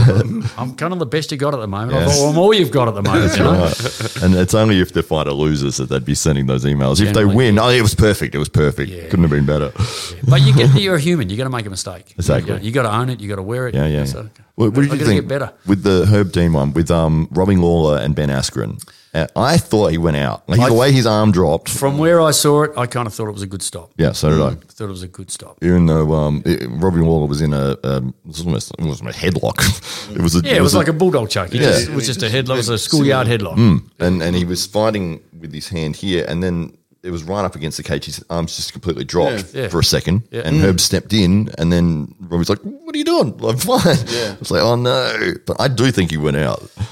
Just for a fraction of a second. But that happens. You do go out, and then at the exact time that the ref stops it, you've taken that next breath through. You automatically take that next breath, and you've come good again. Yes. Yeah. But you wouldn't have. That's right. If you didn't stop it. Not stop it. Yeah, that's right. Exactly. The amount of times I've stopped fights, and the guy goes, "I didn't tap. I go, you couldn't. You were unconscious. Like, it's hard to tap when you're unconscious. What? Just stop it for? Yeah. You've been asleep for 10 minutes. Have you had ones that afterwards you're going, oh yeah, I called that wrong, and it's eaten away at you a little bit? Oh yeah, for sure. And I had one of those, and I'll tell you who it was. It was Josh Coolabo. Oh yeah. He was the guest at DFC. Yeah, there you go. Yeah. And I had him the night before a DFC event. So I that was the last fight. I'd done that fight, and then I had to sort of block it out, go and come over and do DFC the next one. This is quite some years, so he's fighting before. What's he been in the UFC 4 or 5 years? Yes, that's right. Yeah, so it was quite some time ago. But he dropped a guy with a body shot. A guy named Rafael Berthet. I think he also fought on. If he didn't fight on DFC, he fought on MMA Down Under. So he'd been over and fought. He was a good fighter. But Josh had just caught him with a body shot and dropped him, and he'd ran in and looked like he went to stomp him. Oh. Now, if the only legal stop is a standing foot stomp. So he can't do anything else. But he also grabbed the fence at the same time. So I'm looking down to go, are these legal? Are these not legal? And I didn't miss the hands, and I stopped. Like the reason the guy was on the ground was he was dropped. The fight was over. But so I wish I had my time again there. What's it called? The grabbing of the cage? No, I waved the fight off and called him the winner. Right. But I kind of thought maybe that wasn't how it should have been. Okay. Yeah, but it's one of the toughest jobs in the world. You've got a second to make that decision. Yeah. I think now I think I'm better at it now, so I think I would handle it a lot better now. And I don't let things beat me up so much anymore. I kind of I've had so many arguments and discussions with corners, coaches, promoters, everyone else that I'm pretty comfortable in sitting here and saying I can have this debate with you on the rules, and I reckon I'm going to be better at you, better than you at it. I reckon I'm going to have it over you. Yeah, for sure. So many times I've sent emails back to somebody who's complained, and I said, at any time you want me to come down to your gym and educate your coaches and your fighters on what we're looking for or what we're seeing or how it's going to affect this round by what you're doing, I'm more than happy to come down and do that. Mm-hmm.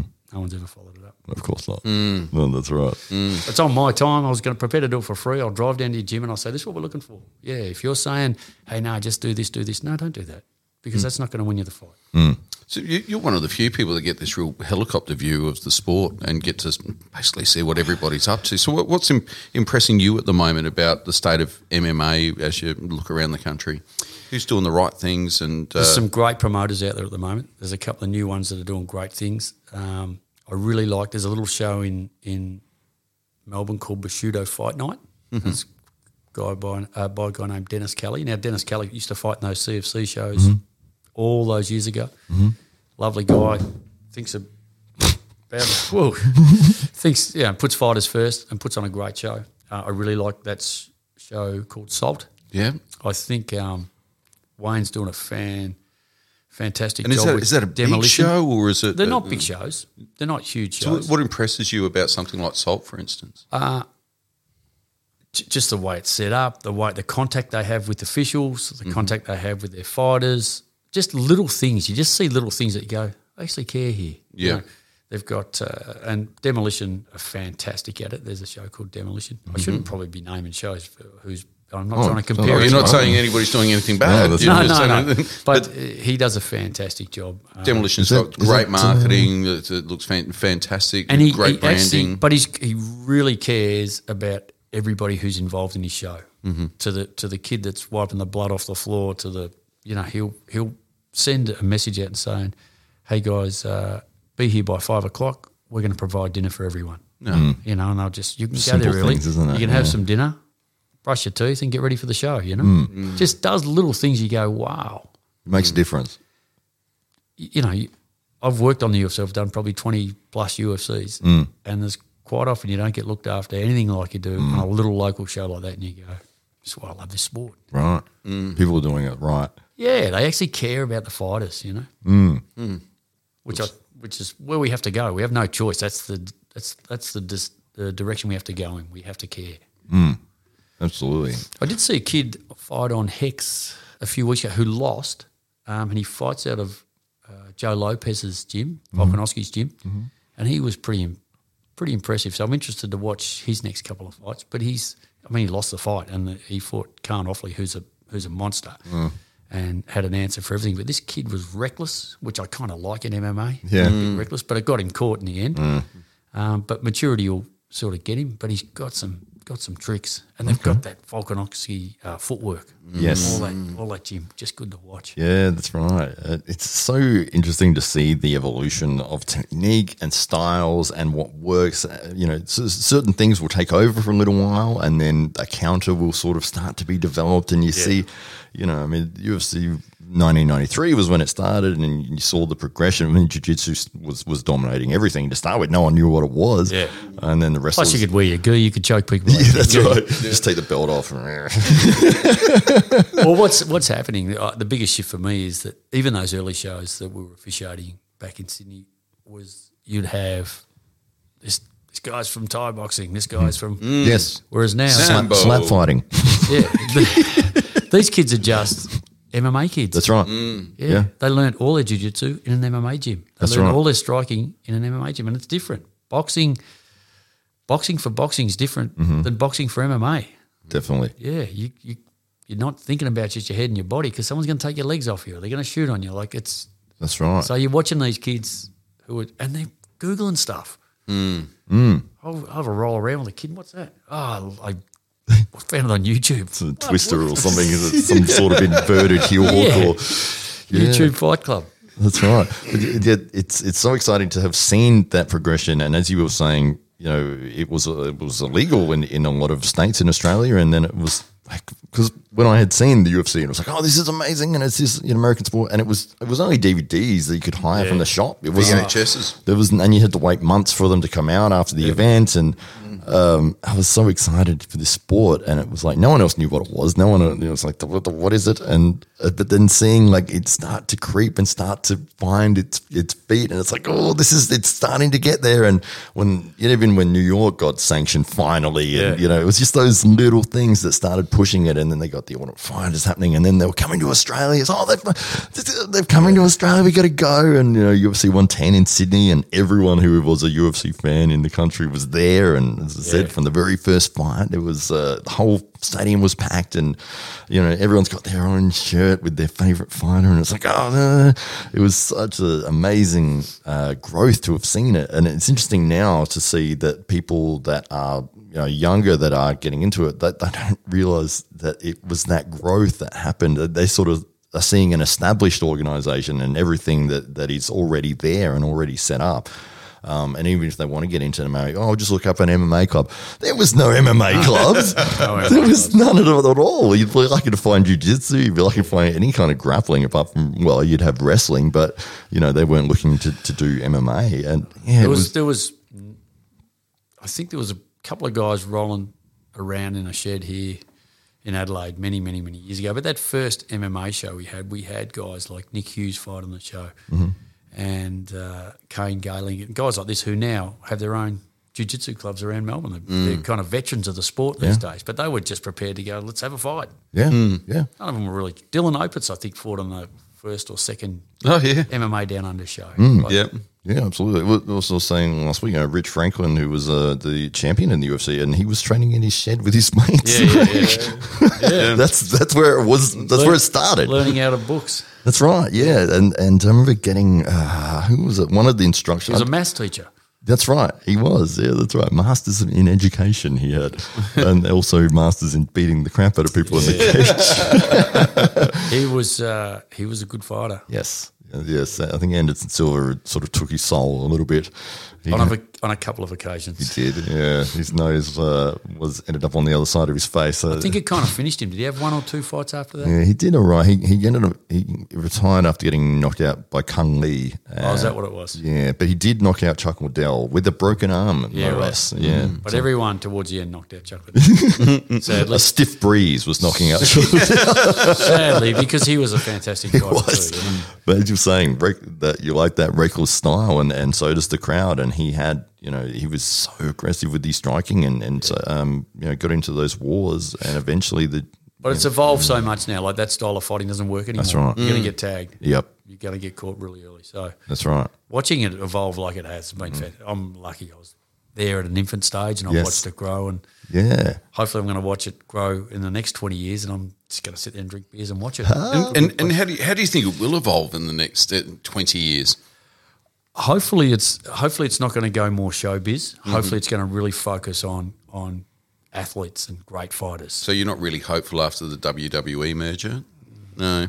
I'm just waiting for the Undertaker to come out under the cage during a fight with a steel chair. I mean, I read this morning, hasn't Diaz been offered a fight with Jake Paul now? Yes. It's on. Is it boxing or is it MMA? It's boxing. Okay. And good luck to him for making the money, but it's just, I'm not interested in circus fights. I just like fights. That's why I'm more than happy to watch some kids in a little amateur show just going for it, trying this, working their game. They've been training in the gym for X amount of years. I want to test my skills against someone. Yeah, that's right. I love that. Absolutely, yeah. What do you think about those YouTube celebrities that are basically making sports like boxing more popular again in a lot of respects? It is. Look, they are, and same with footy players who are jumping in and fighting each other. Very at least people are kind of watching boxing, and so hopefully we're going to have some real quality. We've got quality boxers. Mm-hmm. What I feel sorry for is that there's a heavyweight kid who's been busting his ass in the gym, but he's got no name. He never played footy or never played rugby league, and he's just not getting on those cards. That's what I feel for those kind of guys. But on the other hand, there's guys like, say, a Paul Gallen who's made millions and millions of dollars out of boxing, and good luck to him. I'm just not a fan of that kind of boxing. Like, I'm just not a fan of the celebrity fights. Right. I just like a good, honest fight. Yeah. Do you have an all-time favourite fighter? Oh, look, that's a really hard thing to say. Who's your favourite? I've got guys that I really admire as fighters, Yep. and I like their styles. And your favourite is? Like if there was only one. Can we just narrow it down? Well, you can have a few people. That's fine. Yeah. Guys who I admire as fighters, and I like their style. I really like the way Dan Hooker fights. Oh yeah. And I think I like the way he's fought because I remember him as a kid and doing his early fights in AFC. His first big show in Melbourne, and he became a 2-time champion in the AFC. Right. So I loved watching I just loved watching his progress. I refereed Volkanovski in the AFC to his first loss. He fought at welterweight. He fought Corey Nelson. His only loss up until his last fight. It's the only fight he ever lost. Right. So just watching him come through was good. Izzy used to fight in that show in China that we did. So, and then he came out and he had a fight on AFC and a fight on Hex, which I did both of those fights before he went into the UFC. So just watching those guys go through was great. But one guy who I just loved fighting as a fighter was Carlos Condit. Oh, yes. He just didn't come – he just came with bad intentions. That's I'm in a fight and whatever happens to me happens, but I'm just going to fight you. Yeah. I love that mindset. Yeah. How did you score his Nick Diaz fight? I'd have to go back and have a look at it again, to be honest with you. What was his shorts like? Well, did he have enough tattoos? He always had good shorts and good tattoos and good hair. He always had good hair. That's right. Well, that's what was interesting because he did have that really aggressive style, and he'd just come off a big knockout of Dong Gung Kim, the stun gun. Carlos Condit, I think, flying kneed him in the face and completely KO'd him, and then he had this fight against Nick Diaz. And everyone's thinking, this is going to be amazing because, obviously Nick Diaz is very aggressive, comes at you the entire fight, but Carlos Condit used the stick and move strategy to great effect, and he was able to use his footwork and land a punch and get away. Land a punch, get away. They'd clinch for a bit, he'd get away. You can see Diaz getting very frustrated, walking, like getting annoyed. But I had scored it for Condit 1, 2, and 5. But there was, for years, this has been arguments on the forums that Nick Diaz, so yeah, but I don't know, it just pops up for me. Whenever you say Condit, I'm like, that fight there. He's just one of those fighters. He almost had George's that time. Yes, he did. The head kick. It was so close. Yes. Yeah. So I just admired him I've never met him. I don't know him, but I liked watching him fight. He was one guy that, you would pay and go, I want to watch this guy fight. He's entertaining. Always entertaining. Yeah, but he's entertaining as a fighter. He's not a smack talker. He's not a circus guy. He's just an entertaining fighter, and that's what I like. I like entertaining fighters. He was a fighter to the bones. And I remember the one event he had. It was like a press conference or something, and they'd usually dress in a suit. This suit that he was wearing, it looked like it was from the op shop. He didn't care. It wasn't his sort of thing. And then he must have been told, you got to wear a suit. Oh, all right. The suit was hanging off. Here are the ties hanging down. Yeah, good on him. Good on him. And one guy who I did come to admire, and this is because he took the referee course in Los Angeles, and I got to spend 3 days. Can I guess? Josh Barnett? No. And I got to roll with him. And after the course finished, we all got together, myself, Herb, and a few other boys, and we just met at the gym and had a roll. And it's probably 20 minutes of his life he'll never get back rolling against me. It was no good, but I didn't care. I was just going to roll with him. But it was Chris Lieben. Oh, wow. Yes. Chris Lieben. Now he was a guy that just wanted to fight. That's right. He was crazy. Yeah, he just wanted to knock anybody out. He was crazy. But I loved getting on the mat and rolling around with him because I'd known what he'd already done to other people, and I thought, well, he can snap me in half whenever he wants, but I'm gonna try and put some stuff on you here, see what happens. How did it go for the roll for the session? Well, as I said, it's 20 minutes of his life. It's a complete waste of his time. I met him in Vegas. My honeymoon was in Las Vegas, and there just happened to be a UFC on at the same time in the casino that we were staying in. But he was fighting on that card. That was he fought Akiyama. Oh yeah, Sexy Yama. Yeah. And I think he'd won a fight like 2 weeks prior, and then Akiyama's opponent had dropped out, and they gave Chris the call up said, "Hey, you want to put the pizza and beer down and come back and go again?" He's like, "Sure." So met him at the open workout, said hello, and but he ended up winning that fight as well with a triangle in the third round, and it wasn't even fully locked. He had like his toes were hanging on. It wasn't like locked in like this. He was sitting like this, and it was like 3 toes, I think, was the amount of pressure he had. But he got the tap, so good on him. He's a pretty good ref. He went out and started reffing some local shows and doing some stuff. But I don't know what he's doing now, but I think he went and signed with Bare Knuckle and got involved in that. So I don't know if there's a conflict there or he can still stay involved. I'm not sure, but he was a nice guy, and he wasn't great. He had some learning difficulties at school. He couldn't really write. He couldn't really read, and we took all that into we took it all in and went, well, we know this is Chris Lieben. We know we don't have to do the technique test really with you because we can just Google you. Yes. We know that you know what's going on. But he busted his ass to get through it, and he got approved and went out and started doing some local camo shows, which is the amateurs over there. And we had Frank Trigg. Trigg go through it as well. Yeah. Frank was good. Twinkle Toes. Yeah. Worst nickname in the UFC. Well, I think he was one of the first guys to paint his toenails, wasn't he? Well, him and Chuck Liddell used to. Yes, and Rashad Evans and Keith Jardine. I think he did it for a bit as well. Yeah, and it became a thing. It was very weird. And they used to pinch their nipples before they'd fight. That was also a weird thing. Keith did that, didn't he? I think what did he go on to do? He ended up making movies. He's been in some movies. Yeah, I saw him in one the other day. But yeah, he's doing well in the acting world. So it's great to see that. The Dean of Mean, Keith Jardine.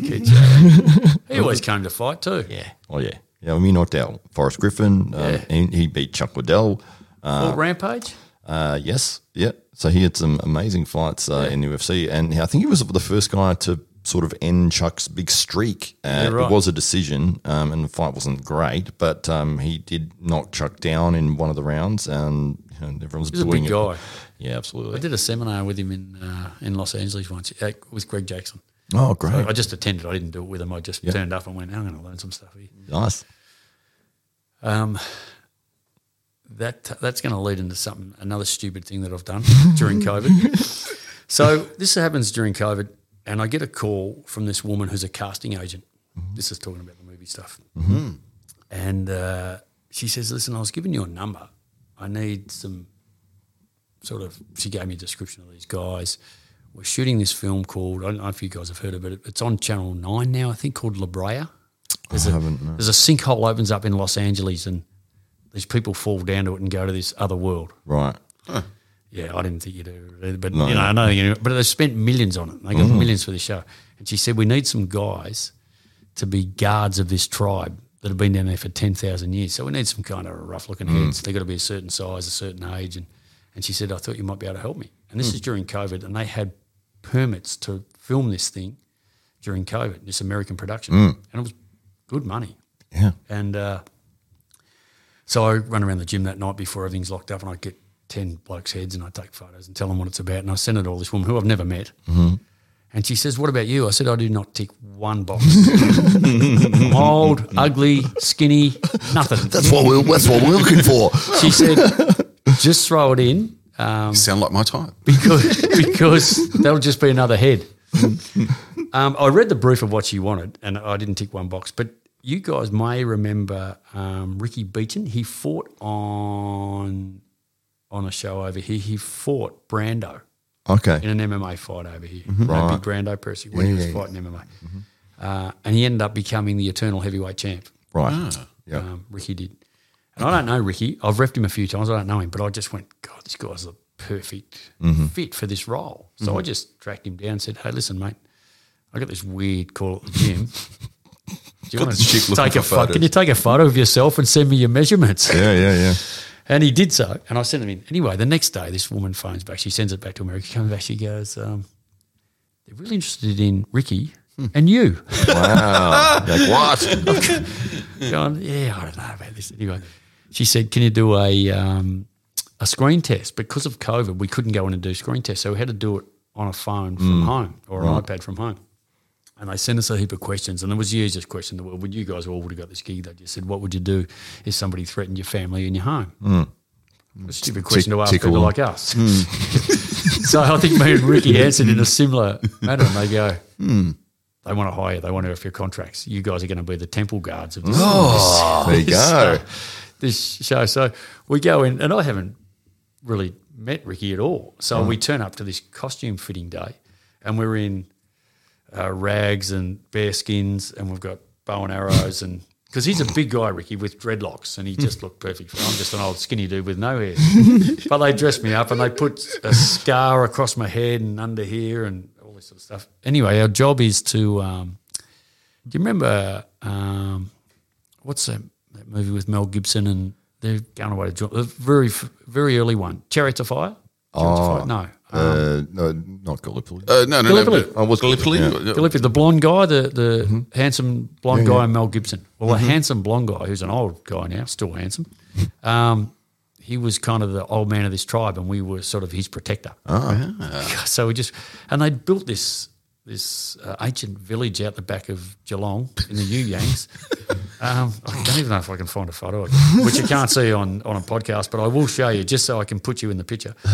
Anyway, myself and Ricky. You're going to have to send it over so we can edit it in. Myself and Ricky turn up to this thing, and we end up in this series that goes on, and we're stabbing people, and we're fighting saber-toothed tigers, and It was just the most bizarre thing, and getting paid really well for it. Anyway, it gets enough money to get a second season, and they phone us up and ask us back. So we've just done fantastic. 2 seasons. This is now an ongoing gig. It's on now. No, it got cancelled. The third season got the money, but they've moved the location. So we're off, and so Ricky cut his hair off.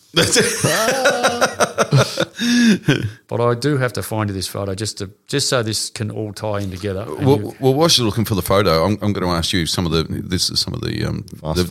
big. If I can come up with 5 questions quickly, I'd do a fast 5. Oh, there you go. This is fantastic. You have to send that over to us. We'll put that on the screen for everybody so that they can see that. That is cool. That's amazing. Awesome. Maybe Ricky might not want it, but it was a very funny few weeks worth of work. Got me through COVID. Nice one. We weren't flying around the world doing fight shows. I was running around on movie sets for Hollywood productions in a cow skin and a spear. Yeah. I also they phoned me up. There was a new tribe or something arrived, and who else did I get on? I got another boy from Absolute. I can't think who I'd go. Anyway, I'll think who it was. But there was a bunch of, and they had these. The funniest thing, they had these stunt guys on there that were supposed to coordinate some fight scenes. That doesn't work. That's not going to work. No, that's not real. That's not work. I've got a conspiracy theory that maybe the sport of MMA was just invented so you could have a really cool life, and that you may have invented it. It's been fun for me. That's for sure. So here's a couple of the serious. This is the serious part of the podcast. Is there a buzzer? There is a buzzer. I'll give you a yes or no. Should there be no. Yes or no? Should there be a limit to how many hugs a fighter should have before they enter the cage? That's a good point. Should there be a hug limit, or should there be maybe points taken off? The judges should be watching from the time that the hugs begin. That's a tough one, and the answer is no. I can't give you the yes or no answer on this. That's a tough one because we're in South. It's a grey area. We're in South Australia, and they like a hug in South Australia, don't they? And when those cardiac flex boys walk out, there's about 30 of them following out. They have to hug everyone. It's a hug train. It's a hug train. Yeah. So are you for or against the hug train? Do you feel it's better for the fighter? Or? I'm happy for them. I actually say it. I say, take off your shirt, hug up your team. Right. Yep. Yeah. Say goodbye. They're the instructions. Yeah. Say goodbye. So do they think they have to do it now because you're telling them? Well, you can do whatever you want, but that's what I'm saying. Off they go away, now you're ours. And there you come back. Bash you up. Yeah. And away you go. Go to work, yeah. Have you thought about Vaselining them up and then giving them back to their team? They all get Vaseline all over their clothes. Israel had a signer on the weekend who just fought. Same thing. He hugged everyone on the way to I was like, just get in the cage. So maybe when it gets to UFC level, there should be some kind of hug limit. Maybe. But I think he hugged the referee even. Question two. Gloves. Gloves or no gloves, do you think? For MMA? For MMA. Well, gloves, initially there was no gloves. So UFC, there was no gloves. They were brought in to stop the hand injuries, not to stop the head injuries. Yeah. So I'm happy with a 4-ounce glove because it still means you can play your game. You can still grapple, you can still grab, you can still do what you have to do. So I'm happy with them. If they want to take them off. I mean, this bare knuckle thing I thought initially was going to be a bit of a circus, but it's actually pretty good to they're watch. doing pretty well. Yeah, and if you do get tagged, you're generally done. It's not like a big boxing glove where you get tagged, you drop down, they stand there and watch you while your brain injury is starting to occur, and they say get up and go again. Yeah, away you go It doesn't again. happen. So, yeah, I'd be happy to see where it goes. What about the new style of glove that they've brought in, or that the UFC hasn't adopted it, but instead of having the fingers that you can move freely, it's sort of curved a little bit to try to prevent the eye pokes from, when they're trying to get distance, they can't actually extend their fingers completely. So John Jones will be screwed. They can extend their fingers, but there's still a shell over the top there. Right. So that's what they're trying to do. Yeah, I think they're good. Yeah. But, and this final question might be the most controversial and leave you Who's never your to be on a favourite UFC card ever again. But slap, what's your feelings on slap? God. Slapping in MMA or the slap fest? No, the slap fighting slap thing. fighting. Slapping in MMA, I'm fine with. Yeah, the Diaz That's slap. because they can defend themselves. Stock and there's slap. But that's on you. If you want to mount someone and slap them, that's on you. You can. I mean, a kid asked me that question. So if I mount him, can I slap him? I said, that's up to you. Yeah. Can I call him a bitch? That's unsportsmanlike conduct. You just need to slap him. That's what I say to him. This slap, I just don't get it. I don't know how it's. Was it a sport? Was it a hobby? don't know what Whose it hobby is. is it to get slapped in the face? I can't believe it's a thing, and I'm so disappointed that Dana White jumped on it. Everything that you learn as a martial artist, if someone's going to hit you, you try to get something between their fist and your face. That's just basic rule number one. And even if you're not good at it, if you go, oh shit, and you don't get hit in the face and it hits your arm, you've had a win. Yes. So I kind of like, why is this a thing? I mean, generally the guy who goes first wins, doesn't it? Pretty much. Yeah. It seems. Well, to me, it seems counterintuitive to have a sport where, and you can see the disappointment in the first slapper if he doesn't knock the other guy out. It's like, I know what's going on. Now I'm going to get slapped. And they're literally holding their hands behind their back. It just seems a little bit wrong to me. But It'd be better maybe if they slapped each other at the same time. But I'm also conscious that there was a time there people kind of were cringy about MMA in the same way, and so is this a sport that's got potential to evolve, or is it just a flash in the pan that maybe shouldn't have been in the pan to begin with? But you always had an opportunity to defend yourself in MMA, and MMA came about from different styles. Who's got the best style? Yes. Yeah. Then the style evolved into MMA, and it's still evolving today. I mean, the rules have changed so much since the first lot of rules. Yeah, They had to have X amount of rules to get them sanctioned in certain states. Some of them were crazy, grabbing the clavicles. Anyone have a tap from grabbing a clavicle? Only changed that rule a few years ago. They need to change that bloody downward elbow one, though. It's 12 to 6 thing. It is crazy because you can elbow anywhere you want, but you can't do that. Yeah, it makes no sense. I think the idea behind where that came in was some commissioner or somebody who was writing the rules had seen somebody breaking through blocks of ice with that thing, and they're like, oh well, if they can do that, those pre-cut pieces of wood. You can break the same things up or Exactly. It makes no sense. That rule, I'm amazed it's still in there, actually. And that John Jones, he only lost is because of that. Yeah. Steve Mazzagatti was the one. Would you have called that? Well, I'm not here to criticise another ref. No, that's fair enough. Well, if you were in that situation, though, would you have called that as a 12 to 6 elbow against Matt Hamill in that situation? Mark Hamill from Star Wars. Yeah. How would it go if it was a Skywalker? If he had a lightsaber. Steve had a few moments, didn't he? Mazzagatti had a few moments in his refereeing career. He was bad. Actually, somebody who has improved a lot, Dan Mergliotta. I think he has gotten a lot better. He was one of the worst when he started. He made so many mistakes. There were so many things, and every time he would be announced as a referee, I was like, "Oh no!" I think he was a boxing ref. Did he come from a boxing? I think so. Yeah, but he poked somebody in the eye in the stare down. Yeah. The both fighters called them to the middle. He's like, "Any questions from you?" Poked one over the eye. Yeah, Yeah, but he has improved a lot. He's doing well. But John McCarthy obviously was incredible. In those first couple of UFCs, he said like I couldn't do anything. I couldn't stop the fight. I couldn't do nothing. No. Well, you could hit groin shots. You could do whatever. Yeah. You know, it was all pretty. Yeah. He was in there for decoration. That's right, pretty much. Yeah, he There's literally couldn't even stop the fight. I think in the first Jason couple. Herzog's a really good ref. He is. Yeah, he is great. Yeah, there's a couple of really good ones. There was Mazzagatti was terrible, and every time that he got any fight, it was like, oh no, this is he was the defining factor in the fight a lot of the times, and it was like this isn't how it should be. The official, as you said, should be if you didn't notice anything the official did, he did a great job.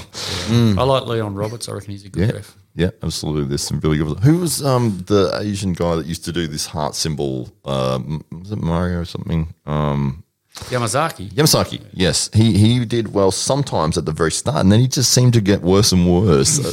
and he let some fights go for ages. The guy was out for like 20 seconds. The other dude's punching the crap out of him, and it's like he's looking... Like, stop the fight, dude. My concern with all that stuff, and it's a concern in football, and it's raised its head in football, is that at some stage, and this is my concern, is that I'm going to get a phone call from a parent or from a lawyer saying, hey, my son can't spell his last name anymore, and you refed his fight 15 years ago and let it go too long. We're coming after you. Yeah. This is my concern, because these CTE issues coming up in football, rugby, soccer, all these sports are a real thing now. They're suing doctors, they're suing clubs, they're suing. So at what point are they going to come after? I mean, I have insurance for that. I'm also appointed by the government because I'm certified to be there. So maybe I don't need to say, you need to go after them. They appointed me. I've got the qualifications to be there. Yep. I don't know. There's going to be some finger pointing. So we really need to have a look at what stage do we stop fights? What, you would be surprised at the amount of people that in a rulesman come up to me and go, if I'm getting beaten on me, don't stop it. I want to die in there. Like I want to get myself. I've heard it 100 times. I'm like, yeah, it's great, but my job is to make sure you're alive. That's right. You'd rather stop it too soon than too late. But you're going to cop it. You're going to cop it. So just bear in mind, and I've done it at the highest level where people have said you've stopped it too early. There's so many people that would look at what you're doing as a role and going, oh, I'd love to do that. Oh, I'd love to get in the cage and be the referee, and it'd be amazing. Yeah, we get to do, and the big high profile fights, and you don't see all the other things that come with it. And generally, what happens, and I could pull some up online where I've stopped a fight and someone said that's too early. Like it's just too early, and I go, well, it's too early if you may be watching this 6 seconds of the end of the fight. But if you watch the 3 minutes in the first round, where he's had 3 concussions, he's been dropped 3 times, and I'm just went, it's enough. He's kind of not all there. I'm stopping it, not because of that point, but he's had enough. I've seen everything that he's absorbed up until then, and he doesn't need. He's not there anymore. Like he's not reacting like he should. So I'm going to stop this fight. And some people go, well, no, he had his hands up. He was this, Yeah. Watch the whole fight. That's right. Watch everything that happened up to that point because it changes things. I only ever, and this is he never mentioned my name, but Dana, after a fight in Japan, I refed. It was a big name guy. He was a co-main event, I think. Gokan. Oh yeah. Saki. So, from kickboxing. World champion. And remember they gave him that fight, and I refed his debut fight against. Didn't he get knocked out? He didn't get knocked out. Oh, okay. Sorry, that was another kickboxer with a big name came in as a big. Sorry, I didn't interrupt. No. So anyway, in this fight, I stopped this fight. He fought Henrique, some big Brazilian guy, and he gets dropped and he goes down, and I just went, that's it, it's done. But if you watch the whole round of the first round, he gets dropped 3 times before it gets to that point. Right. Like I possibly could have stopped it one knockdown prior. One knockdown prior to that. So anyway, I copped it from everywhere. I got death threats from Brazil. I got family threats from Brazil. Wow. Yeah, you get some nasty stuff after that because he was the hero of Turkey. I think he was born in Turkey, but he was fighting out of Holland. Those Dutch kickboxers. Ernesto Houston. Yeah. So I was copping it from everywhere. But Dana thankfully came out and said, whoever thought that was a bad stoppage, please don't ever apply to me to be a referee. And I kind of went, is that a pat on the back or what's going on here? Yeah. He didn't actually mention my name or say anything, but he tweeted it. And I went, I think he's patting me on the back. That's high praise. Probably Very rare, the highest praise you can get from data with refereeing. Yeah, absolutely. And do you think that referees should be in MMA should be offered the same protection as perhaps umpires are in AFL, for instance, where they really are beyond reproach, apart from maybe in the sphere of the media, but those actually involved in the sport, the players and the coaches, aren't really afforded the opportunity to criticise the officials in any real way? Look, it's a funny one, and I get emotions are big in the sport. So at that point in time, I've had coaches yell at me or a fighter, and I just go, he's emotional, I'm going to give him his moment. And generally, most people will come and apologise. We'll go, yeah, I've had to think about it, like I was out of line. I shouldn't have said that, or I shouldn't have said that, or I've looked at the vision and you were right. You got it right. So I kind of don't mind it too much. I've been around a long time, so I've got a pretty thick skin, and as you know, I'm pretty happy to stand and have my argument or my debate with any of the coaches or any of the fighters. But should you need to? No, you shouldn't have to. But I even say to rules meeting, if anyone has any issues with a judging or a referee's decision, feel free to come and speak to us at the end of the night, and we'll do everything we can to answer your question, because I want the sport to get better. I want them to understand why that happened that way. Yeah. If you're going to threaten me and you want to kill me, that's a different story. But if you're unhappy about a decision, I get it. Yeah. And the only way we're going to get better at this is by educating these people. You'd be surprised. In fact, here, it wasn't that long ago, I was at a Diamondback, one of the amateur shows at Golden Grove. Golden Grove, yeah. Last year? Yeah. Yep. Last year, the one before was a couple, but Alex was here. Volkanovski was here with a teammate. I don't know if you remember the one. That might have been the one 2 years ago. Yeah. And I go through this whole rules meeting, and he comes up to me and he goes, yeah, this, I can't remember which one it was. He goes, you know, I never knew that. You've just cleared that up. I actually had no idea. This guy's been the world champion for the last 5 years. And he didn't know that was actually a rule. Yeah. No worries, Alex. Happy to help. I've seen some backstage footage with referees going through, just the pre-fight with fighters, and it is so important, because just to clear up, if there's any questions you've got, but this is basically my rundown as to how things are going to go. If you get hurt, and you look like you're in trouble, that's the end. You got to show me something really quick, your intelligent defense, or this is done. You can see that clarification is there. So after the fact, they can't really go back and go, oh, I didn't even know you. That's why you have to do a rules meeting. That's why in pros I'll always go and see them individually and give them my commands. Yep. And that way, if there is an issue, I'll go, but we spoke about that, and I asked you, did you have any questions? And you said no. So you broke one of the rules. That's why the fight was stopped. So that's why we have to do that sort of stuff. I mean, the last thing I do before every fight, now it's not all, you don't do it in the UFC, but you'll do it in main events, is when you bring them together. Gentlemen, we've been through the rules. You need to protect yourselves at all time and obey my commands at all time.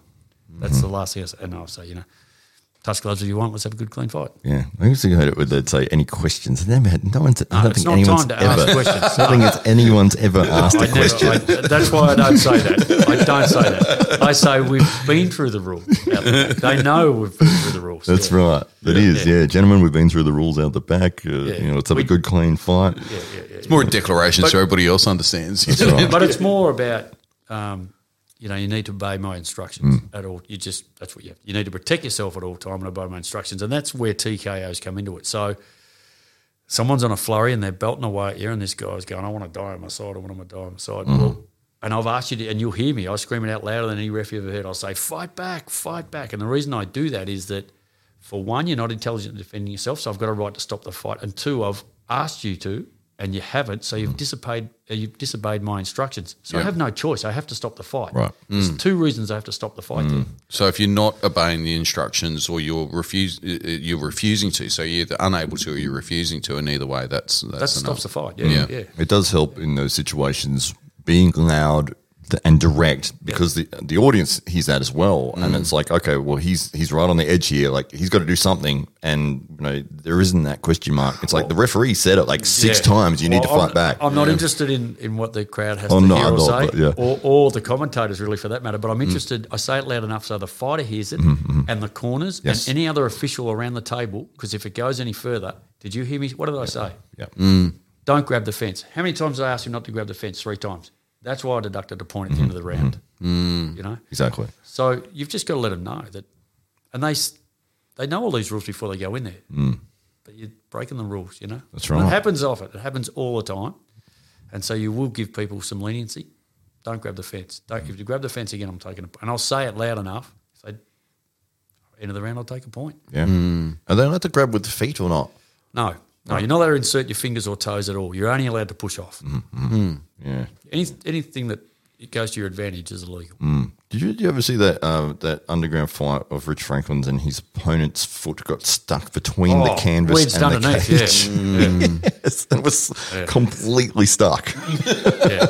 I don't know what you do in that situation. I have been in a cage where the lights have gone out mid-fight. Yeah. Right. So I've just stop. Yeah.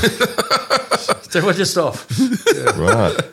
Oh, God. And then obviously when they fixed it up, it was like, okay, where were you? And you were there. All right, start again. Ready?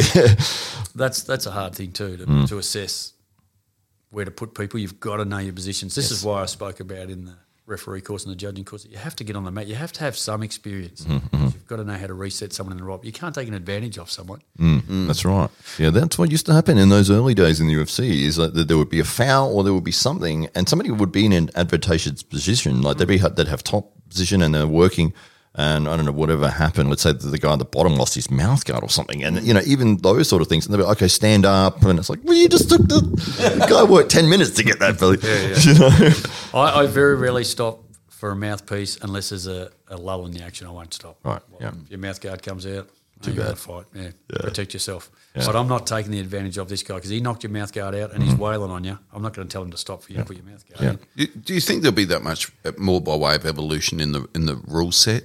Yeah, for sure. You think it'll get so we're not there yet? No, I don't think we're there yet, and we're not there yet because different organisations have different sets of rules. Look at ONE FC's rules. Yeah. Look at PFL have some different rules. So, who's got it most right at the moment? Do you feel out of the big promotions? You know, I used to hate soccer kicks in the head. I thought that was anyone could. You didn't have to go to a gym to learn that. You could do that in a pub. It's brutal, isn't it? Yeah. It's brutal, but we're in a fight. And we spoke earlier about if someone's going to hit you or kick you and they do something to your head, you need to protect yourself. So why should you be able to dive in the ground and go, let's play jiu-jitsu? No, I'm going to kick in the head. I'm going to knee in the head. I'm going to punch in the Yeah. So I'm kind of coming around to the fact that Soccer kicks are good. Well, I'm not saying they're good. They're fantastic. But I'm saying that's just another part of martial arts you're going to have to – it's another part of your game and you have to work to defend. Because do you remember a few years ago the UFC changed to you had to have 2 hands on the ground. Yes. Which I – Three points of contact, was it? Well, no, it's never ever been 3 points of contact. Was it you grounded to be a grounded fighter, to not get hit? Yeah, but the in words was never 3 points grounded. Right, okay. You sound like a fighter who I haven't educated. Sorry. So it's anything other than the you got to do the course, Matt. anything other than the soles of your feet makes Right. you grounded. So if I can do a one-handed handstand, I'm grounded. Right. Yeah, there's no feet on the ground, there's no knees on the ground, but I'm a grounded fighter. Right. Anything other than the soles of your feet makes you grounded. But at the UFC for a while, they changed the rule where you needed to have 2 hands on the ground, which made no sense to me because if I'm in this position here, I want to be doing this. Yeah. So to not get hit in the head, you want me to put my hands down? I never got that sort of stuff. I think it was that there were so many people that were gaming that rule, and they would have their one hand down and the other hand protecting, like against the cage, but then they had a couple of fights where there was a disqualification because the guy's hand like sort of bumped up just a millimeter as the guy landed a knee to the head, and it was like, oh, we have to go back, and they've watched it and they're going, oh, actually, yeah, his hand moved up an inch when you land, so that's you're actually DQ'd.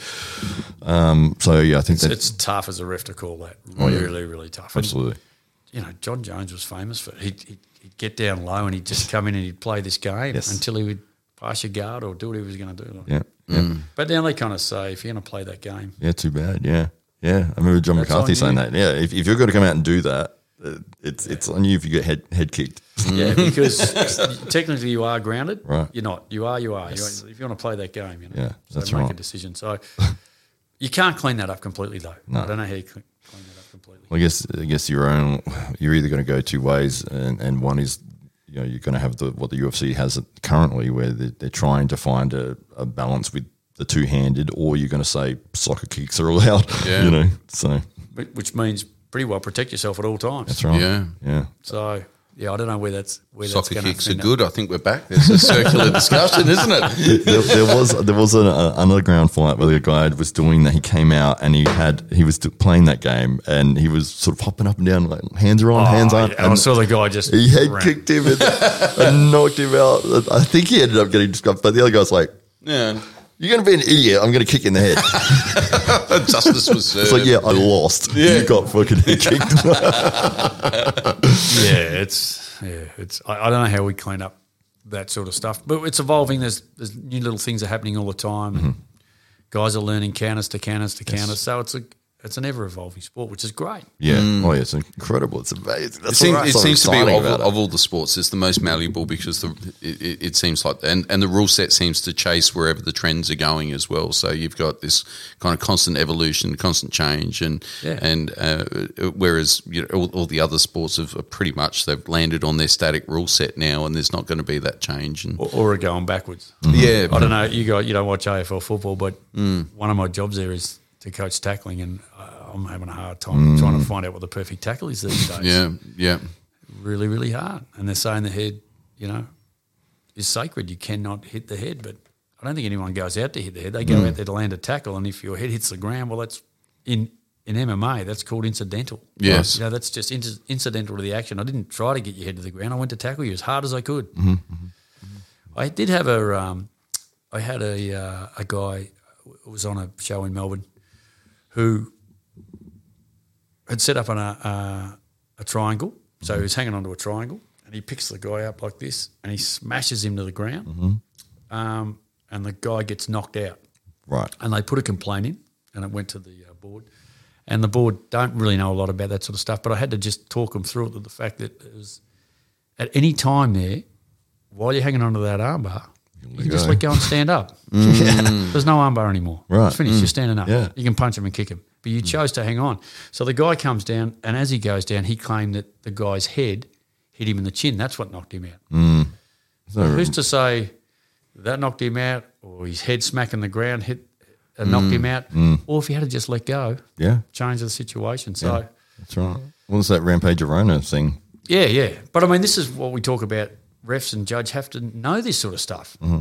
Otherwise, we've got the wrong people overseeing our sport. That's not going to progress our sport. Exactly right. We will have to wrap it up. I'm going to get off to. We might have to. We have been nattering on for a while. It's a good subject to natter on. I could talk to you forever. I was so excited. I literally have to go to work. I do night shift. Oh, do you? Yeah. Well, ladies and gentlemen, it has been an absolute pleasure having you in, Greg, and just great to hear the stories and truly a legend of the sport. For somebody who hasn't had to stand in there and fight his way to legendary status, I think I learned very early that wasn't my path. That wasn't the path, right? And you might never have ended up in the movies if you did. So, ladies and gentlemen, Greg Klenjans, he's been with us today, and will you be back in Adelaide for DFC 17, 2nd of July? That is the plan. For Wonderful. Sure. So you can see this man in the cage, Adelaide Oval, DFC 17. Ladies and gentlemen, Greg Klenjans. Thank you, gentlemen. Awesome. Thank you so much. We'll see you guys next time.